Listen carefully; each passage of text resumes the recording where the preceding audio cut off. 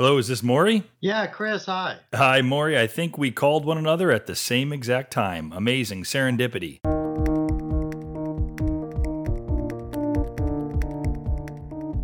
Hello and welcome to The Documentary Life, a show that sets out to inspire and inform you on how to best live and lead your own documentary life. I am your host, Chris G. Parkhurst, and this is episode number 15. And it is brought to you by Barong Films, proud creators of documentary film, the Documentary Life podcast, and the Documentary Academy, our industry-changing A to Z documentary filmmaking program that will transform you into the documentary filmmaker that you've always wanted to be. Find out more at thedocumentarylife.com/academy.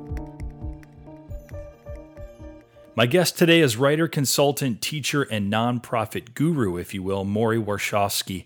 Many of you have either heard of or have read his book, Shaking the Money Tree, The Art of Getting Grants and Donations for Film and Video Production. If you haven't, well, it's a must-have on your independent filmmaking bookshelf, and today's program will attest to that. Morrie, welcome to The Documentary Life. It's wonderful to have you on the show today. My pleasure. Thank you for inviting me. Happy to be here. To give my audience a clear idea of who you are, Morrie, and what you do, I'd like to start out by reading the bio that comes from the About section at the back of your book, Shaking the Money Tree, so bear with me for a moment. Morrie Warshawski is a consultant, facilitator, and writer who specializes in helping nonprofit organizations on issues of strategic planning. His work is characterized by a commitment to the core values of creativity, tolerance, thoughtfulness, and transparency. His work in the nonprofit sector includes serving as the executive director of 3 arts organizations, including Bay Area Video Coalition, Northwest Media Project, and Portland Dance Theater. And since 1986, as a consultant to a wide variety of clients, including the National Endowment for the Arts, National Assembly of State Arts Agencies, Habitat for Humanity, which we'll touch upon in a minute here, Maryland State Arts Council, President's Committee on the Arts and Humanities, and many others. As a writer, Warshawski's works have appeared in many journals and newspapers, including Emmy Magazine, Grantmakers in the Arts Newsletter, Los Angeles Times, Parenting, and San Francisco Examiner. In addition to Shaking the Money Tree, his books include The Fundraising House Party, The Next Step, and a State Arts Agency Planning Toolkit. So I kind of wanted to read that and give an audience, or give some of my listeners who may or may not know who you are, Morrie, some better idea of the man that we are speaking to today. So again, thank you for coming on the show today, Morrie. You're welcome. I'm impressed. I want to meet me. That's what I mean. Who wouldn't? And, that can be, I would imagine, an element to what we'll be speaking to at some point, or maybe throughout today, is, empowering sort of the documentary filmmaker, empowering them to learn how to speak about themselves, to learn how to even sell themselves to potential donors. And I guess we'll get into that in a bit. What I wanted to, ask you at first, I guess it makes sense to talk a little bit about your background. The biggest question initially is, why don't you let us know how you first got involved in the world of nonprofit, since that is the world that you've been really inhabiting for over 30 years, correct? Yes. Well, actually, I've been a freelance consultant for 30 years, which is hard to believe. And before that, I was heavily involved in the nonprofit sector. I'm very devoted to the nonprofit sector. Right. My life has been in and out of different portions of it. So I started my career as a teacher and instructor. I went to the Graduate Writers Workshop at the University of Iowa in poetry. And then I taught in an interdisciplinary arts program at the University of Southern California. And then through a fluke, I was invited to be an intern with the National Endowment for the Arts. But they had made a clerical error. Instead of assigning me to the writers department, they assigned me to the dance program. And long story short, that summer changed my life. When I got back to Los Angeles, I quit teaching at USC and I moved my family up to Portland, Oregon, to run a modern dance company, Portland Dance Theater. And that's how I started my career working with nonprofit organizations. I'm going to stop you right there for a second, Yeah. Morrie. We are based out of Portland, Oregon. Oh, I And love Portland. yeah, I actually, until I had read this recently, I didn't know that you were not only involved in the Portland Dance Theater, but that you lived in that your family lived in Portland. When was that, and for how long? That's exciting. Yeah, we moved up there in 1978 and Yeah. then left in 1983, 84. And both of my daughters were born in Portland. Oh, okay. Okay. So I have very, very fond memories of Portland. And the only reason we left was I couldn't get any work there. I was going to say either you couldn't get work there or you couldn't get work done here. Yeah, that's right. It's changed a little bit since you were last living here, Oh my Morrie. gosh, yeah. I've lived off and on in Portland now since '96, and to see what has happened throughout the city it's really kind of mind-boggling. And no other, I guess, sector than the real estate sector can tell you what's been happening here. It's nuts. Yeah. I know that among your list of clients is Habitat for Humanity. Yeah. We here on the show have a connection to Habitat through a prior guest and good friend of the show, Faith Fuller, who runs Desktop Documentaries. Mhm. And we had Faith on, I think, not quite 2 months ago at this point. What was your connection with Habitat? Well, I got a contract along with a fellow consultant to help them do strategic planning for 9 months. And they were one of the best clients I've ever had. They were wonderful to work with. And of course, their work is important and wonderful as well. But I had a really good time working with them because they did everything we asked them to do, which is unusual with a client. And they came up with a really, really good strategic plan that helped shape their destiny for the next few years. It made a big difference. When they bring you aboard to do that, what are you helping them achieve through strategic planning? Learning things about themselves internally and learning about their external environment. So with Habitat, we had them go out to their stakeholder groups, the people that they serve, and the people that they get funding from, to gather information about what they need, what they like about Habitat, what they don't like. And then we looked very deeply internally at the organization, talked to staff, talked to board. We looked at all their data, their fiscal data. And we also did an exercise that I like to do with every client, including individual filmmakers. We did a benchmarking exercise where they went out to 4 or 5 other organizations that are like them in other communities, and took a look at what they do in their work, what size budgets they have, how they raise money, so that they can benchmark themselves against those other organizations. So that was phase one. Yeah. And then phase two of planning is to do a retreat where and this also I do with every client, including filmmakers. We look at their values, clarify those. We talk about their mission and get that straightened out. And then we do some visioning to find out where they want to be in the future. And then after that, we rolled up our sleeves and created a strategic plan that hopefully would get them somewhere into the future where they want to be. Yeah. Well, let's get into that a little bit. You just mentioned that, and that's a pretty good segue into an area that obviously is a big part of the work that you do, and this idea of establishing. And let's use our documentary filmmakers, right? Let's use them as an example. What kind of work are you doing them, and why is it important to be working with this idea of core values and a mission statement? Maybe you can tell us what are those things and why it's important for yours and their work. Sure. Well, those 3 concepts, core values, mission or purpose, and vision, are central to all of my work with every client.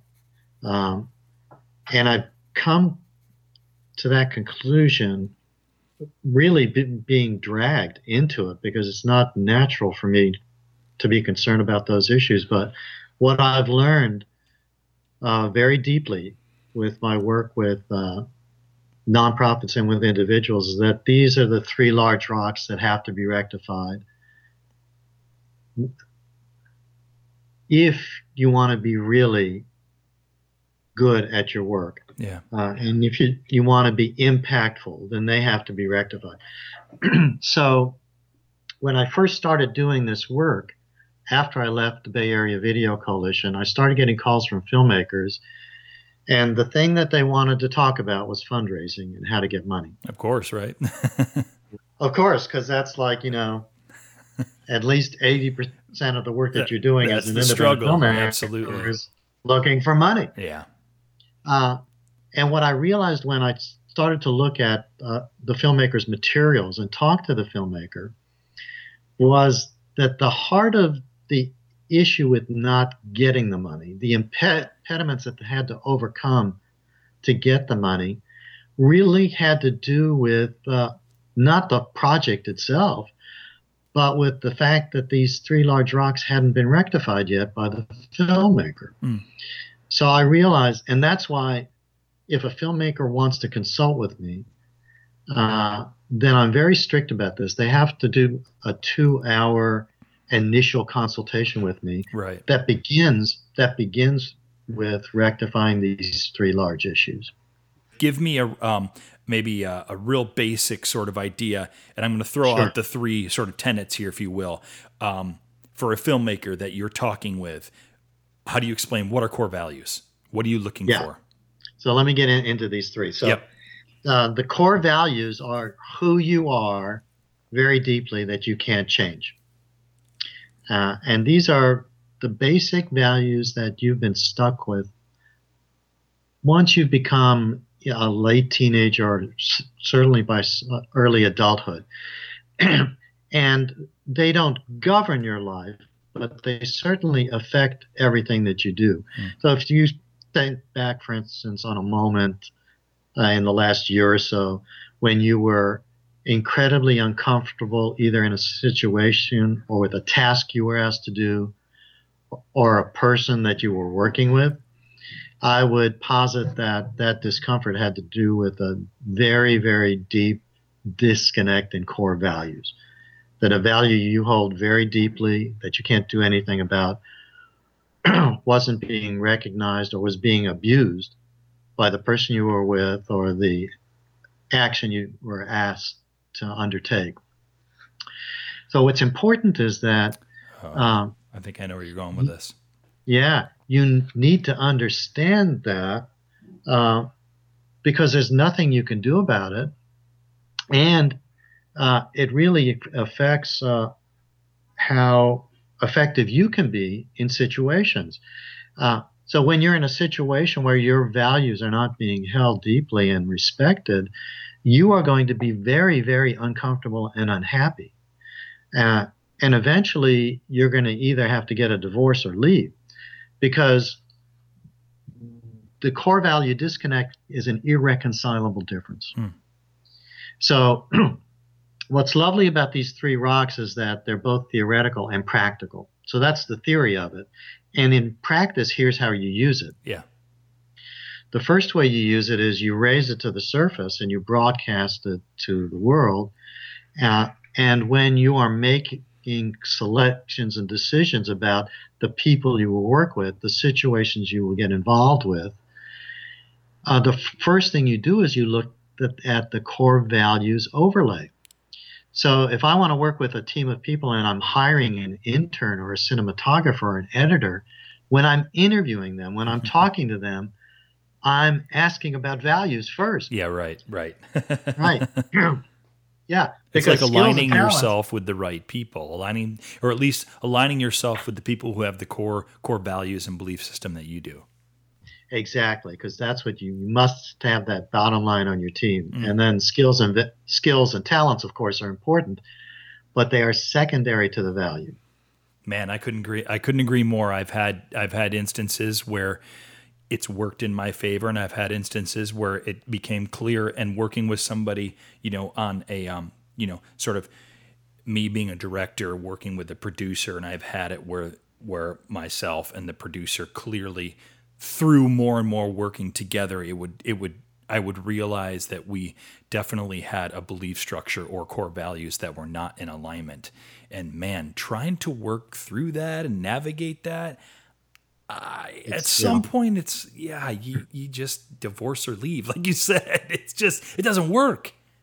Exactly. It very, very rarely works. The only time it works is when the two parties have the exact same goal that they need to achieve, Yeah, like yeah. getting someone out of office, for instance, right? Oh boy. Yeah, and then you can overcome your core value disconnect, but only temporarily, and Yeah. it'll still be uncomfortable.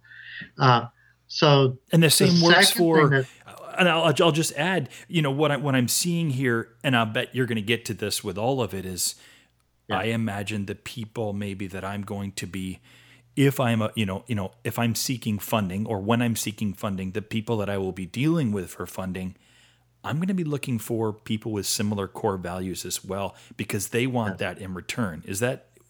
Would you say that's true? exactly. So that's the second practical way you use core values. It's your brand. It's what you're promising everyone, and that's why you want to broadcast those values and make them clear very quickly. You'll notice in the description you read of me in my biography, Yeah. I, you read off my core values, right? And so, yeah. And so, what I'm signaling to people is Oh, here wow. is who I am very deeply. And if you don't like this, that's fine. Please don't call me. Let's not work together. But if you Yeah. like this, then there's a highly likelihood that our working together will succeed. Yeah, that's great. Yeah. And it brings me clients and it detracts clients from me. So it's a great shorthand for that. Great So you filter. bring up something else that's crucial to filmmakers, and Hmm. that is my theory is that when people give you money, it's a values exchange. Yeah. They're investing in a set of values that they hold deeply, that know you will broadcast and amplify in the world. Fundraising is really about values. Excellent. So that's square number one. Yep. Square number two is mission or purpose. And this is the heart of why you do anything. And the interesting thing about mission is I tell all my clients that you play a number of different roles in your life. One is a professional role. You are a filmmaker. You might also be a teacher or instructor or a waitress. You might be doing something else professionally. Then you have personal roles you play in your life as a significant other, son or daughter, father, mother. So I tell my clients that for each of these roles, you will be more impactful in each role if you can find your mission for that role. Hmm. So the only one that I deal with with my clients, because I'm not a shrink officially, Yeah, right. is their mission as a filmmaker. And the question I want them to answer for me is like, why are you doing this? Why do you want to be a filmmaker, and or why are you doing this particular project, or both? Project is second. Got So it. That's the interesting. Okay. primary thing for me is like, why are you making films? Okay. Okay. Why is that important to you and the world? And it's rare that I meet a filmmaker who's already articulated that for themselves. Hmm. And what's more common is that it will take often 3 to 12 months to find the right wording for that mission. But the important thing is that the time spent on articulating and understanding your mission is time well spent. Yeah. Any of that time is, because it deepens your resolve around the importance of the work. So why is that important? It's important because this work is really hard. It's very, very difficult work. Raising money for a film and making a documentary film that is inherently non-commercial. Yeah, exactly. Right. It's inherently not going to make you money. Yeah. I mean, it can, but Absolutely. most of the time it doesn't. That's why you have to raise money for it. Right. Um, that's very, very hard work, physically and emotionally.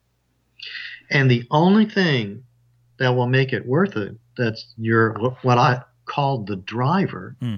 is your mission. Hmm. Your very, very firm belief that this is so important that it must be done. And that's the role of mission, is giving you a backbone and straightening out a word that I like a lot called comportment. which is huge in my work. It's at the center of my work, and that is the It is. filmmaker's comportment, how they walk through the world, Oh, wow. how they show themselves to everyone in the world. And once they can locate that mission, it gives them tremendous strength, and it gives them the story they can tell. And it also becomes, like values, a branding tool. So the value is at the heart of your brand, and the mission helps make you different from everyone else. The other way you use it as a tool is you say to yourself, your mantra becomes that whenever and wherever I can, I will do things that further my mission in the world. And that's why every project you do should be a subset of your big mission. It should help further your big mission in some way. So, Morrie, if that's the case, when you're building, when a filmmaker is building their mission, it's much more than I want to be a filmmaker because I was born to do this. I want to be a filmmaker because I want to create positive change in the world. Is it deeper than this, or can it be as simple as that? It can be whatever is right for the filmmaker. Yeah. That's the best answer I can give you, because missions go all over the map. Now, at one end of the spectrum, I have a client who's a video artist who I've worked with for like 20 years now. Wow. And his mission is simply, I have to do this. Totally. Video art is in my veins. And that's like the mission that I would hear from someone I would call like basically a true artist. Yeah, right. But that's pretty rare in my experience with documentary filmmakers. Typically, like 90%, 95% of the filmmakers I work with have something that they want to accomplish in the world that's more than just making themselves happy. Yeah. They want to make some kind of change in the world. So their mission is, I want to make this part of the world better because. So it's typically, here's the change I want to make, here's who I want to make it for, and here's how I'm going to make it. And those would be like the big elements in a mission. Core values, mission or purpose. Have we gotten to vision yet? No. So vision is its whole separate animal, and has its own separate both theory and practical use. And vision, here's how I define vision.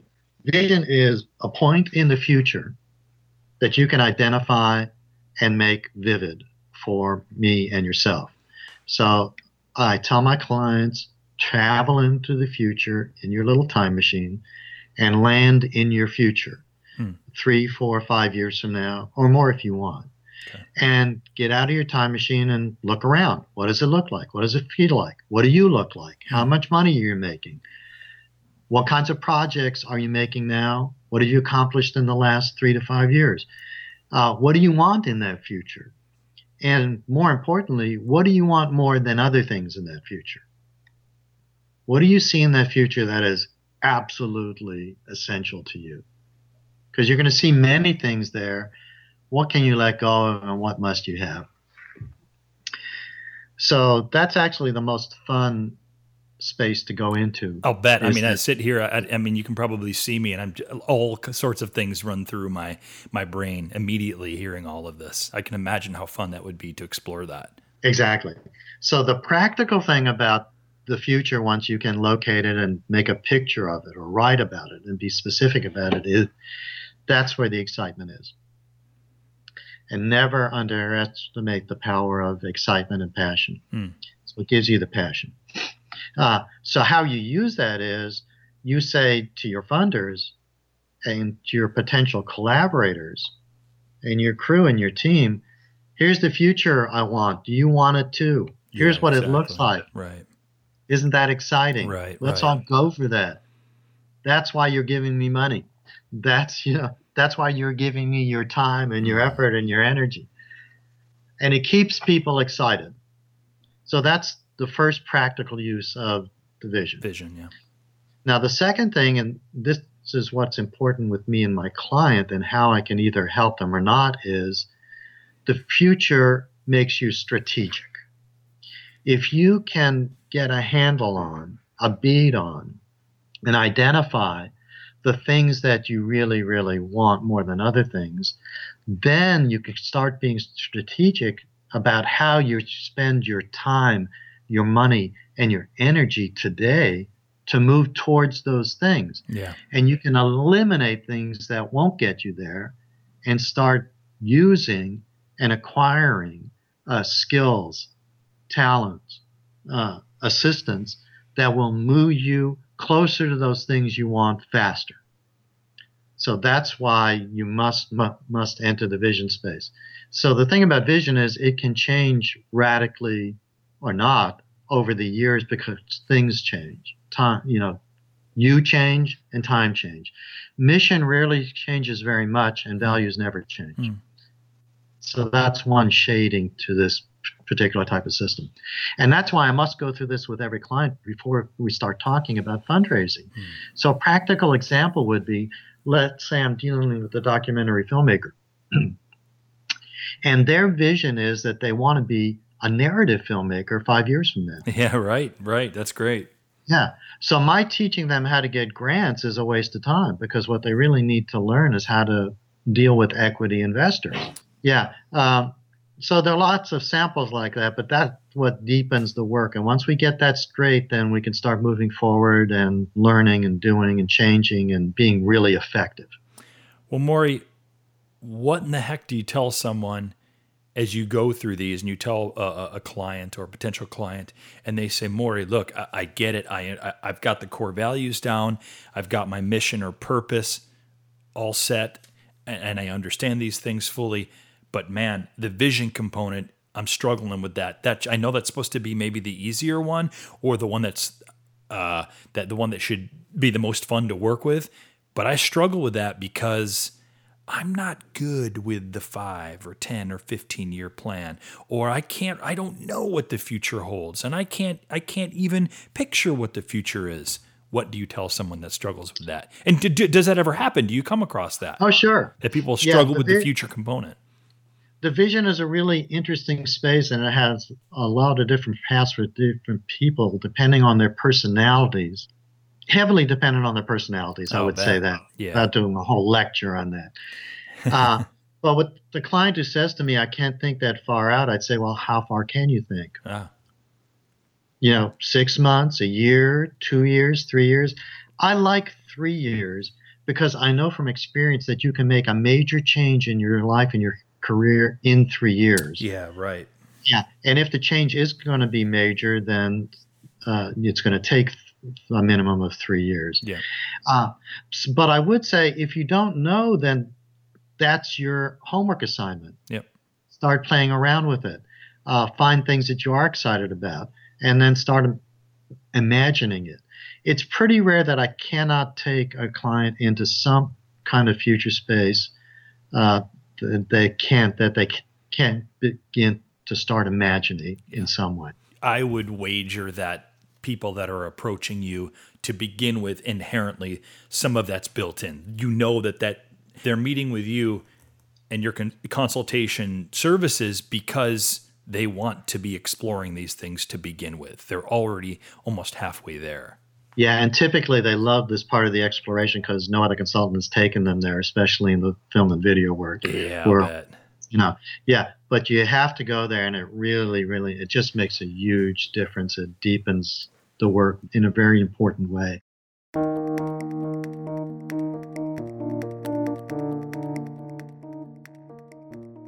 Over the past decade, the world of documentary film promotion and distribution has changed dramatically. And what's awesome is, for the most part, it highly benefits us independent doc filmmakers.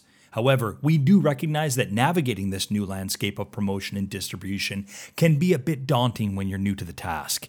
Like, how do you make sense of the VODs and SVODs of the world? How do you find a distributor and sales agent that you can trust and who will work diligently to get your film out into the world? And what are they even looking for anyway? Or wait, maybe you should self-distribute your film. Maybe taking it out on a national tour is the right move for your film. But how would you even go about organizing such a thing?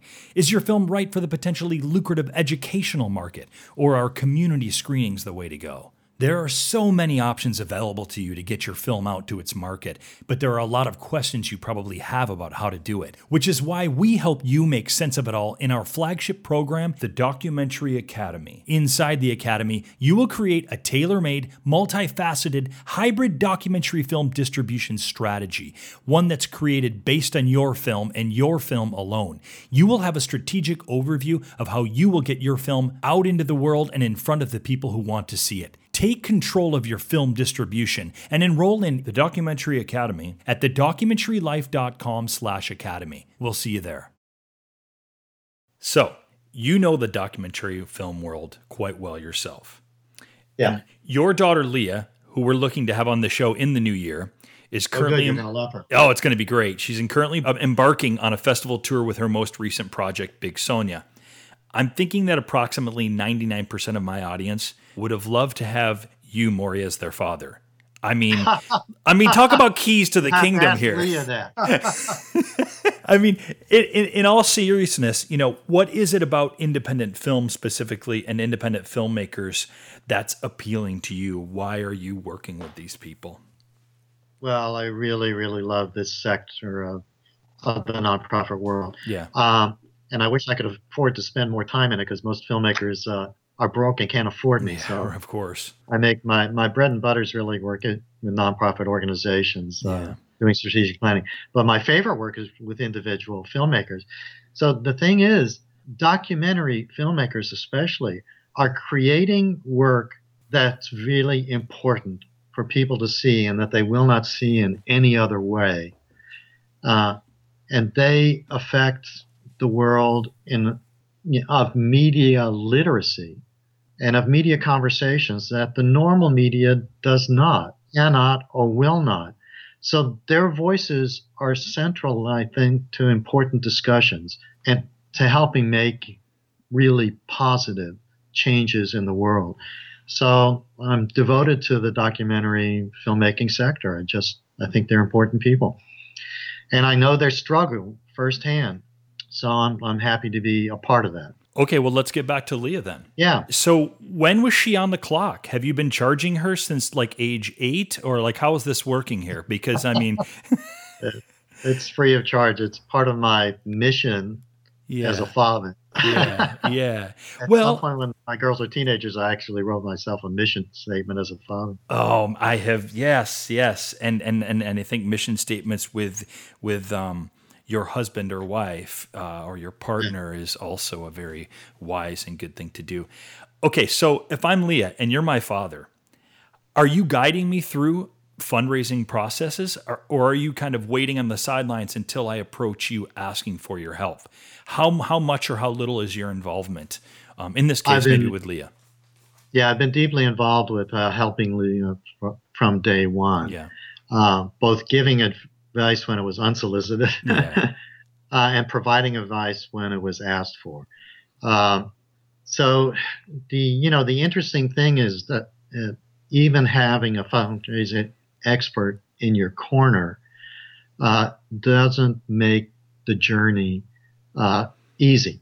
Both of the films that she made have been real hard to raise money for, even with my assistance. So, for instance, I'm a crackerjack grant writer, and I've helped Leah write grants, but we haven't been real successful getting foundation grants. Wow. And part of that is because her projects just haven't been warm to the private foundation sector. And what we found is that there's been a lot more success getting money from individuals. Yeah. And that's where we put most of our effort. So at this point, she probably knows more about fundraising than I do. Wow. And she's so good at it that I don't need to give her a whole lot of advice, but I still provide a lot of assistance. My wife and I threw a fundraising house party here in Napa for her, which is, I wrote a whole book on house parties. Yes.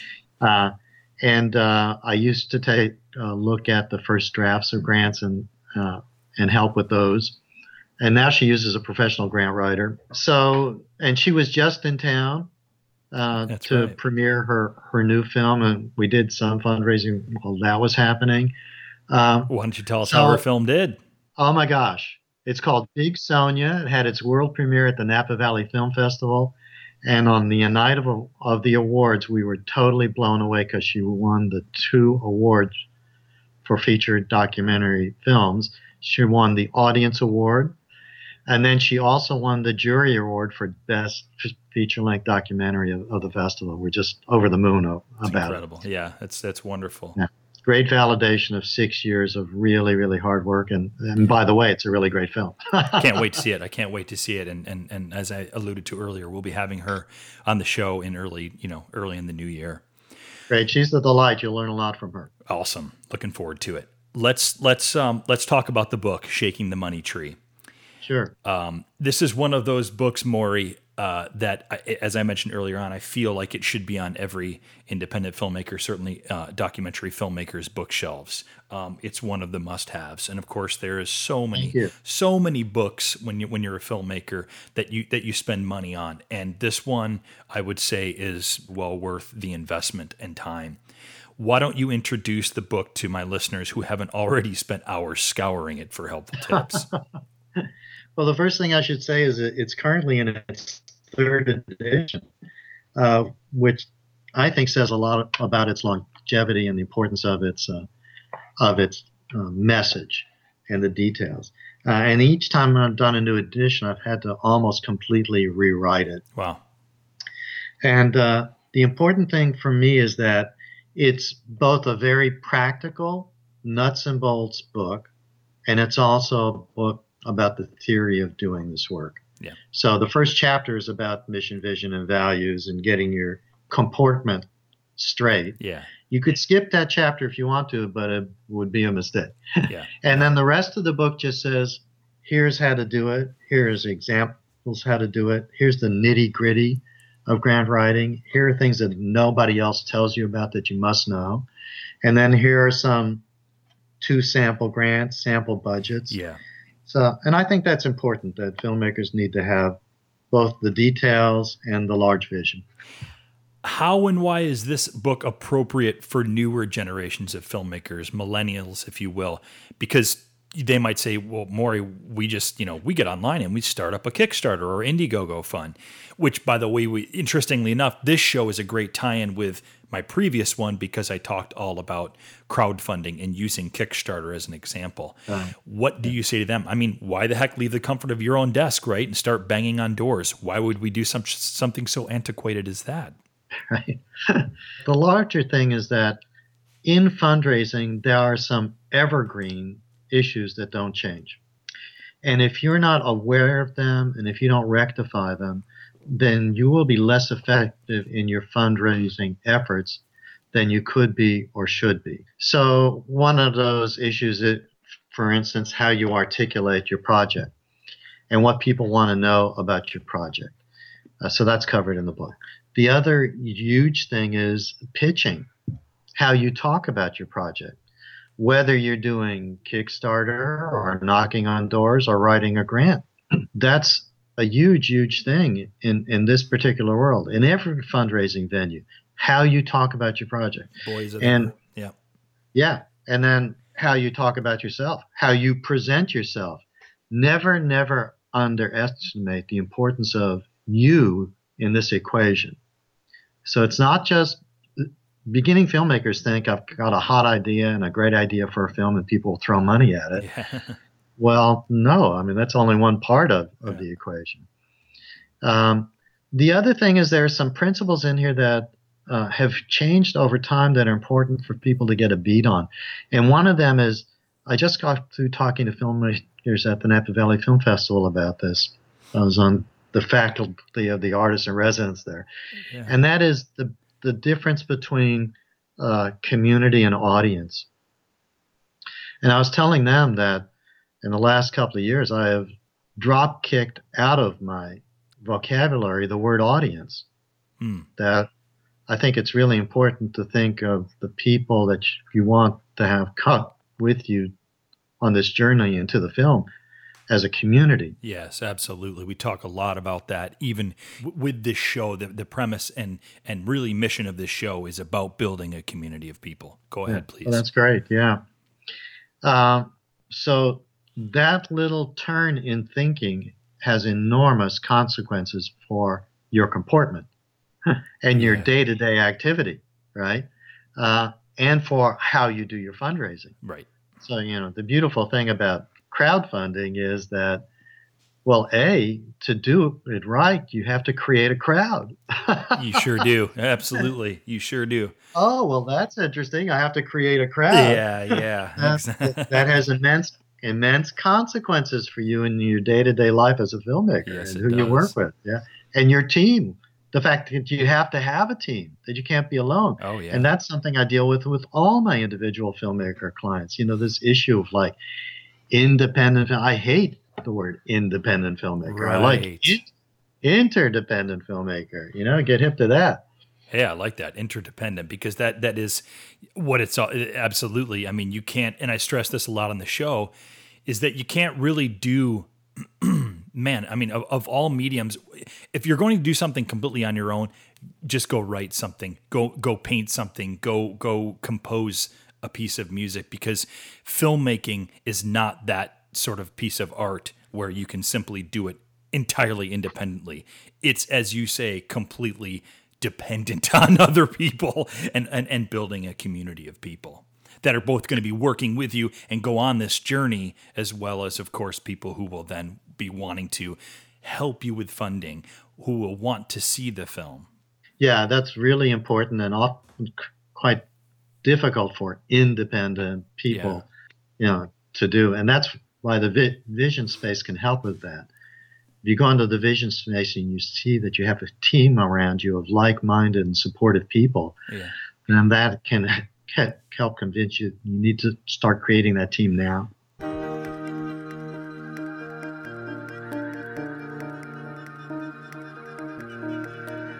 Hello again, everyone. I wanted to ask a quick favor of you. If you like this show, please take a moment, really like 60 seconds, and go to iTunes or your podcast app or Stitcher or however you're listening to the show. Find the show by searching for The Documentary Life. And once there, give me a 5-star rating and write up a 1 or 2 sentences review showing your support for the show. Right now, I need a little more of this type of activity, as I don't quite have the number of ratings and reviews to give me more coverage on web searches. I really would like to increase visibility for the show. I know that I have a sizable chunk of listeners. I see the stats every day, and I mentioned to you earlier the different geographic locations around the world of people that are listening, but I don't have the ratings and reviews to show for it. So please, especially if you're a regular listener of the show, take a moment and give me a rating and review. Heck, you can hit pause on the show right now before you forget and do this. Totally won't be offended. Seriously, it would help me quite a bit. Thanks. In the book, Morrie, you have a great section that early on that details the different entities that have money that that a filmmaker can be approaching. Yes. Real briefly, because again, my listeners can get the book and kind of read through these. Give a real brief idea of who the different entities are that you'll be approaching for money for your film. Yeah, there are some basic broadcasts and then subsets inside each category. So because there are many, many ways to do it, many avenues. And the difficult thing about fundraising is that each avenue is learnable, but it has different tricks and skill involved with it. So the avenues basically are, my favorite one these days is individuals. Yes. And I can go back and talk about the different ways to get money from individuals. And I want to talk about that with you. Yes, yeah. I have a very good reason for that. Go ahead. Right. So that's one category, getting money from individual people. Another category is getting money from foundations. Mm-hmm. And again, the foundation world is very varied. You have large foundations, private foundations, community foundations, small family foundations. So it's a different world, but that's one avenue. And then there's government funding, which again is varied and is a lot like foundation world, but different in significant ways. And then there's funding from corporations. And again, they're a varied world and a different world to enter with different rules. And then there's something I call small businesses, or like your local mom and pop shop down the street. And for non-commercial projects, those are the areas where you would get donations. So if you want, we can delve into any or all of those because they're pretty different. Well, let's just delve into a couple of them. Corporations. Sure. We always hear of corporations like Coca-Cola or Playboy, as you mentioned in your book, as having some kind of foundation, right? The foundation that donates money to causes, if you will. Is there a comprehensive list somewhere of these foundations? And what's the best way to find out if a corporation even has such a foundation? If a corporation has such a foundation? Well, if a corporation has a foundation, it's very easy to research and locate. You can do it online now, or you can go to your local Foundation Center library. And there's a great website called GuideStar, GuideStar.com. Okay. You can enroll in it for free. And it lists all nonprofit entities and foundations on it. So you can do an easy search. What's more difficult is to locate corporations without foundations. Really? That will give you money. And there's no comprehensive list for that. Okay. Yeah. Who is the person that we should be speaking to when we contact the foundation of a corporation? Like, what is their title, or what department should we be looking for? So you have to understand that if it's a foundation and a corporation, treat them like any foundation.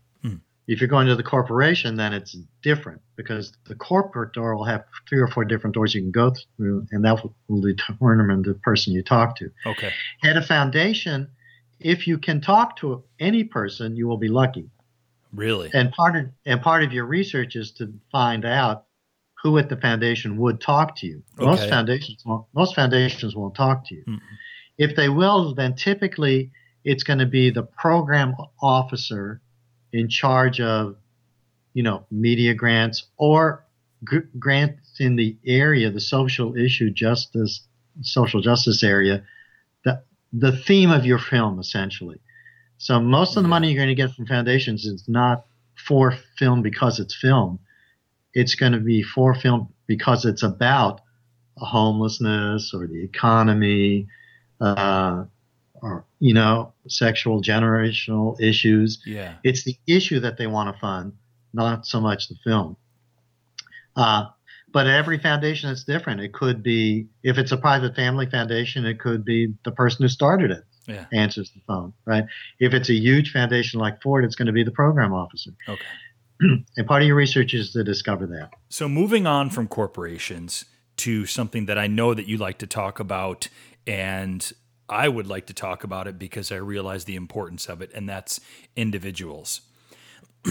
So my wife, Steph, and I, we ran a successful Kickstarter campaign for our current doc project, Elvis of Cambodia.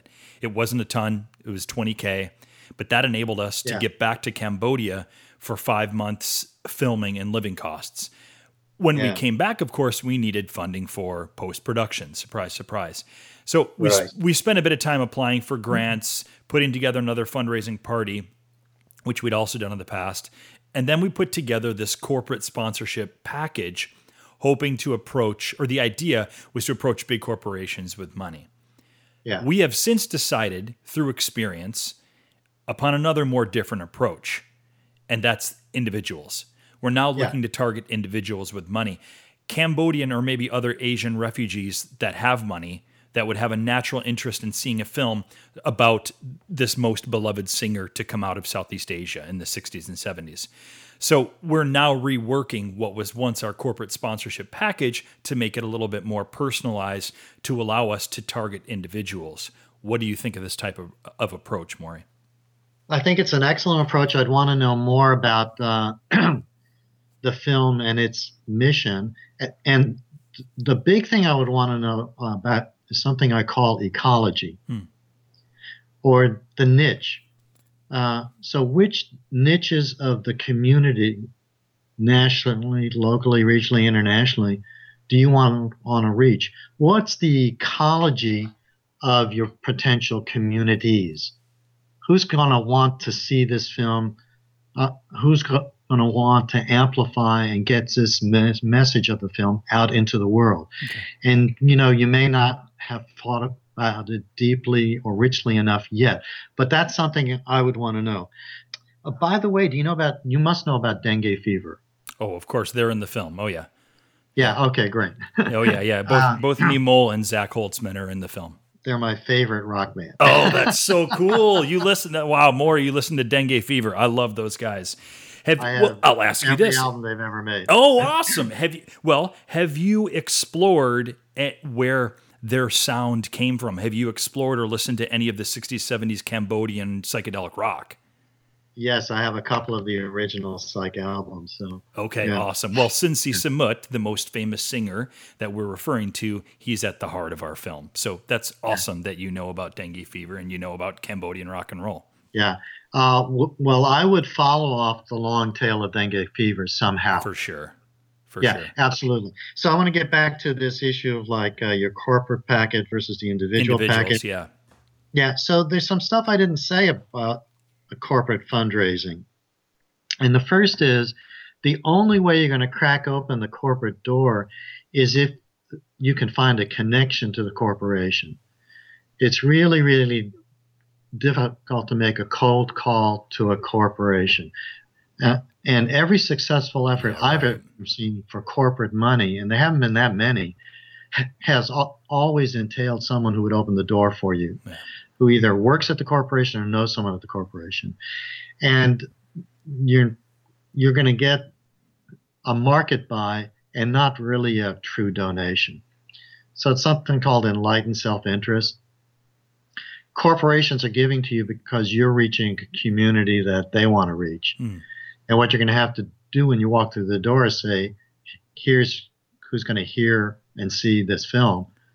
And they're your customers as well. Your customers, right. Yeah. So I would just go straight to the marketing door. That's great. So actually, that's great. Yeah. And for individuals, it's a little bit different.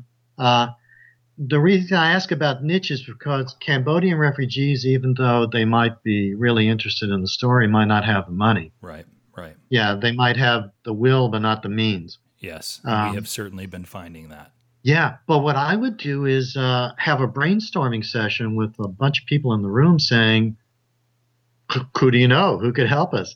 And I'd put together a list of 25 potential donors. Okay. And then strategize how you could possibly get to each one of them.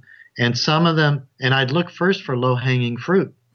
Who could you go to, or who could someone on your behalf go to them right away and make an ask right away and get a donation? The influencers, if you will.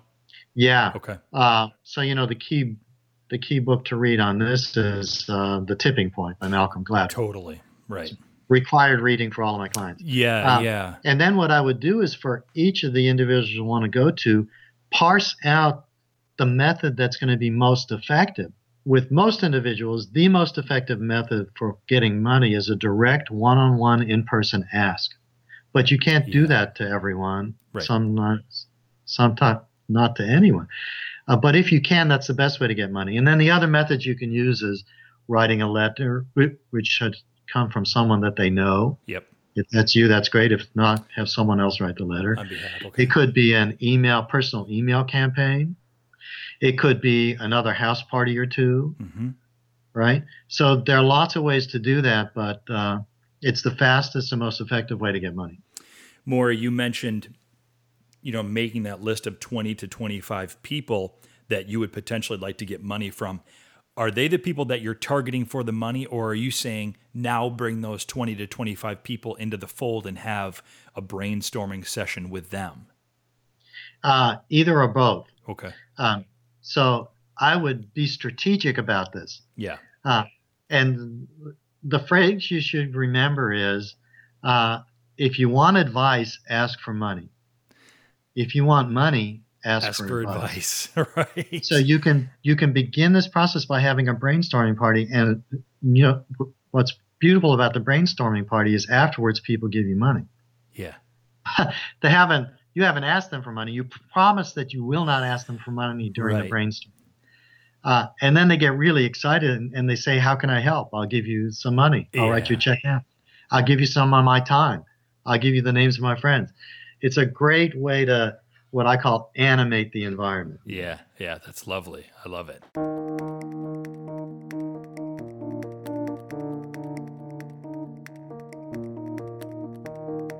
something I do want to bring up is the idea of fiscal sponsor or fiscal sponsorship.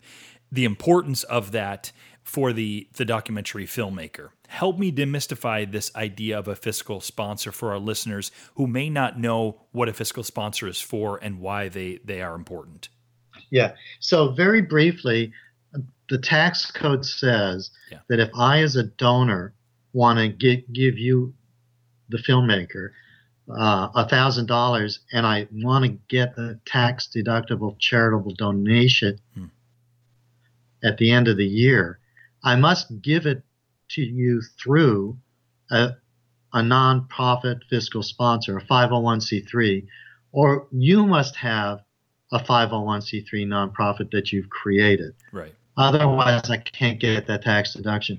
So filmmakers have two avenues. One is they could set up their own nonprofit, which I only recommend if you're going to be doing this for a long time. Right. And you're going to have lots of big projects. Otherwise, find yourself a fiscal sponsor, and I write the check to them, and they take a little percentage and give you the money. So my daughter, for instance, has a fiscal sponsor in Seattle, the Northwest Film Center, and you write a check to them, they take their percentage, and they give the rest to Leah. There must be a couple available in Portland, for instance. There's a any nonprofit can work as your fiscal sponsor, but be careful about the one you choose. Right. And you can have more than one fiscal sponsor, by the way. Yes, that's actually important. A lot of people don't realize that. Yeah. There are a bunch I can recommend in the film world. Fractured Atlas in New York City is great. I know Fractured Atlas. Yeah. Center for Documentary Independent Film. documentary out of Boston. Right. Yes. Yeah, they're very good. And of course, IDA is the probably the biggest, and they're down in LA. Down in LA, yeah. So check them out. And if you're, at some point, if you're really serious about getting money from individuals and foundations, then you're going to need one. You have to do it. Is it just about the 501c3 umbrella, Morrie, or can a fiscal sponsor be something more to the filmmaker? Oh, the fiscal sponsor can be a lot more, but they rarely are. That would be my quick answer. Boy, you nailed that. Yes. Oh, that's so true in my experience. Yeah, and that's one of the things you'll want to research and get straight before you get married together. Yeah. On my first doc, Journey to Kathmandu, I had my fiscal sponsor through, we mentioned CID, Center for Independent Documentary. Yeah. It didn't, for me, it didn't really pan out the way that I think that I was hoping for. And there are a number of reasons for this. I don't know, maybe because they were big and had a lot of projects, and certainly them being on the opposite coast, I felt that maybe they weren't as attentive as someone like myself was hoping for. Now, I was also naive to the process. And so I think that I was really hoping for a fiscal sponsor to also be not just a means to funnel funding through to as a 501c3 umbrella, but also as more of a support or resource for the zillion questions that I had as a first-time filmmaker at that time. So for the next project, for us, the current one, Elvis of Cambodia, we elected to actually stay more local, and we went with the Hollywood Theater, which has 501c3 status, and they offer fiscal sponsor programs for filmmakers here in Portland, Oregon. So far, that's working out well. So I guess what I'm trying to say, though something like CID may not have worked for me, it works clearly well for a lot of people. How do you choose that fiscal sponsor, and is there an importance for the filmmaker to choose someone who's a well-known or bigger entity, or is it okay to find someone who's local? Or the rule of thumb is you want to pick a fiscal sponsor that will be respected and trusted by the donor. That's the rule of thumb. And that's why quite often you'll need more than one fiscal sponsor. So you always need one. You always need one locally for local donations. Yeah. And sometimes you need one nationally because it's got more respect. But I always think about the donor, the grantor first, and try and understand where they're coming from and who they'll feel comfortable with. So they want to send the money to a place that's safe, for instance, and one that they already respect. Yeah, right.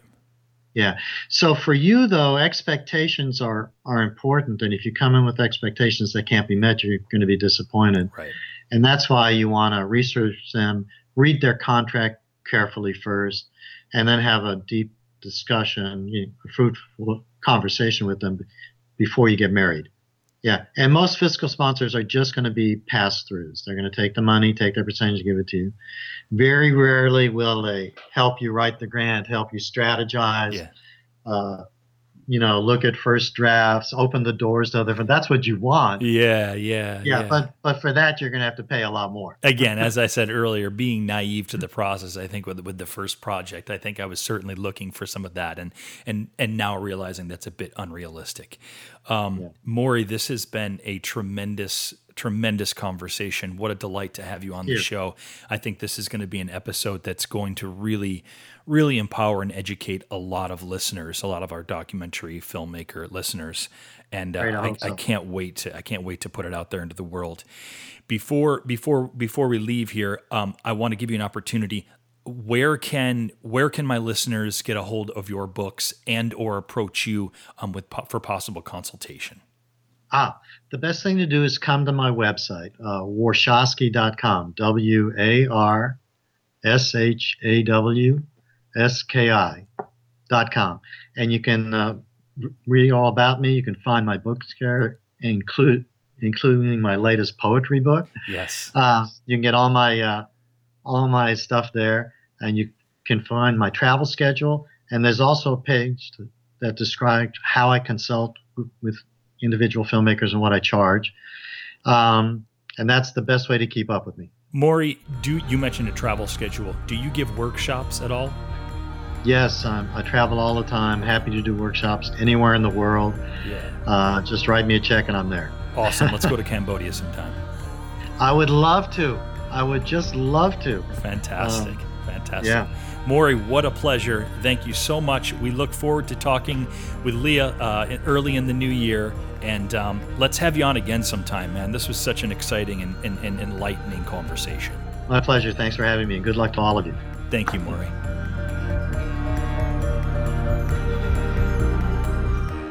Hey, can I ask a quick favor? If you found this podcast helpful in living your doc life or making your doc film, will you help us share it with more people by giving us a stellar review on whichever platform you use to listen to this podcast?